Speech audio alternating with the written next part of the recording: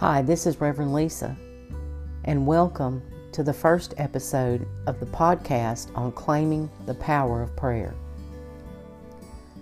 Because of my personal experiences, I've learned that prayer in a believer's life is an incredible, practically unused power source. I hope that in the coming weeks, this podcast will be an inspiration and motivation for you to realize the power of prayer that's available to you each and every day. I hope that you will make it an essential priority in your life. You know, many people pray only when there's something wrong. I was one of those people. When a family member unexpectedly became ill to the point of near death, I was determined to make a commitment to pray several times a day. Over the last 20 years, God has changed my character, increased my faith, called me to accountability, and given me hope and vision for my life. Through prayer, I've grown to know God better and to love Him more. Very often we have a limited perspective of God. We think He's too big or too small, too strict, even too far away. But God is near. He is present, and He's always with us. We should recognize and acknowledge His power. Maybe you have a deep hunger for effective, powerful prayer, like I do. If so, then be open to God's Holy Spirit. And let's take this journey together to explore the power of prayer. My spiritual journey with Christ began in 1999. For years I had been in and out of church. I had never committed to do anything within the ministry of the church. Without going into detail, let's just say that at that point in my life, I had hit rock bottom, and the only way out that I could see was to turn to God. So I began to pray for God to change me. I asked God to make me a better person, to save me from my current life situation. Now, nothing changed for me overnight, but over the course of a year, I did begin to evolve into a new creation in Christ, all because of prayer. You know, there are over 600 references regarding prayer in the Bible. That tells me that prayer is pretty important.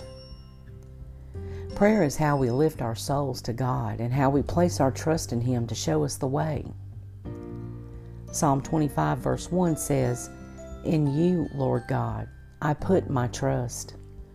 And Psalm 143:8 says, "Let the morning bring me word of your unfailing love, for I have put my trust in you. Show me the way I should go, for to you I entrust my life."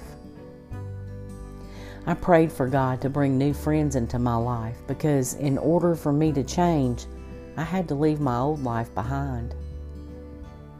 Gradually, people at work that I knew were Christians began to reach out to me.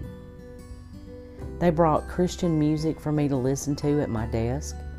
They even helped me outside the workplace by doing my laundry. They invited me to church events and Christian rock concerts. Slowly, I began to care more about my physical health, so I engaged in a daily exercise routine and started eating healthier. As for my spiritual well-being, I joined my mom and my brother in Sunday school and worship each week. All of this change in my life was the result of prayer. Not just my prayers, but also the prayers of my family and friends. I couldn't have experienced all of that change on my own. Prayer is pouring our hearts out to God. Psalm 62 verse 8 says that God is our refuge. As we place our trust in God and cry out to Him for His mercy, God will hear our prayers and He will answer. Our prayers are like spiritual incense to God because they are instruments of praise and worship. Coming before God's throne of grace Our prayer is a spiritual sacrifice, the fruit of our lips drawing us close to God in friendship, fellowship, and trust. Come near to God, and He will come near to you.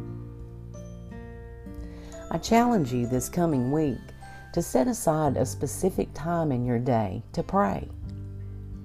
God longs for you to just sit with Him, and He wants to hear the cries of your heart. He longs to hear you praise Him for the blessings He's given you. He longs to hear you say, "I love you." Prayer is communion and communication with your Heavenly Father. It's the oil that keeps our motors running. God is always near, but we must make the effort to reach out to God. A sincere, affectionate pouring out of the heart to God is the breath of the believer's soul. When we bring our current emotional state into the presence of God, we unleash the most powerful tool accessible to us. Maybe prayer isn't a priority in your life right now for a number of reasons. Maybe you're bored with your spiritual life. Maybe you're weighed down by sin like I was. Maybe you just haven't been convinced of the power of prayer. Maybe you have a lot of misconceptions about prayer. Maybe you have never had a role model in the spiritual discipline of prayer. You know, even one misconception can keep you from praying. Consider yourself in regard to the following misconceptions on prayer. Number 1, prayer is boring. Number 2, prayer is only for the pastor or a prayer warrior. Number 3, God doesn't always answer prayer. Number 4, my prayer has no power. Number 5, prayer is for old people. Number 6, doing something else is more productive than praying. Number 7, God knows everything anyway, so why pray? And number 8, God knows I'm too busy to pray. How did you do? I can tell you that I'm guilty of at least 5 of those 8 misconceptions. But when I finally realized and admitted to God and to myself that I was helpless on my own, I began to gain an understanding of how life-changing prayer can be.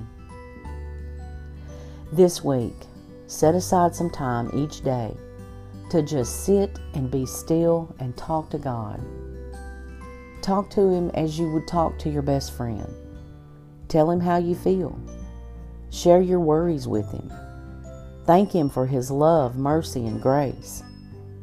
Now's the time to make prayer a priority. Let's pray right now. Gracious God, we thank You and praise You for this day. We thank You and praise You for all the blessings You give us each and every day. Lord, we are thankful for Your love, Your mercy, and Your grace.